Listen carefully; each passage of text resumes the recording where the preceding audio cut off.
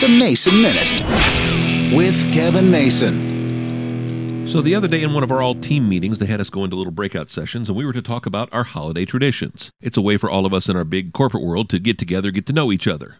And I thought to myself, holiday traditions? I'm not a big holiday fan to begin with, and because I don't have kids, I don't really have any traditions. The closest thing I have to a tradition is taking the words Noel anytime I see them, whether it's candles or ceramic blocks, and spelling Leon with them. I did it as a kid. My brother-in-law does it too. We find it funny. I don't know why we do it. But a lot of people have traditions, whether it's baking cookies or opening one present on Christmas Eve or going to grandma's house or whatever their traditions are. But I'm amazed and I'm very impressed by some of the people's traditions. Some of the things they've done, well, whether it came down through the family or whether they just started these traditions on their own when they got married and had kids, it's still impressive, it's still amazing, and well, I guess I should feel bad I'm not participating in that way. It's just not me. It's not what I'm about, but it's very fascinating to hear what other people's traditions are, even if you don't have any yourself.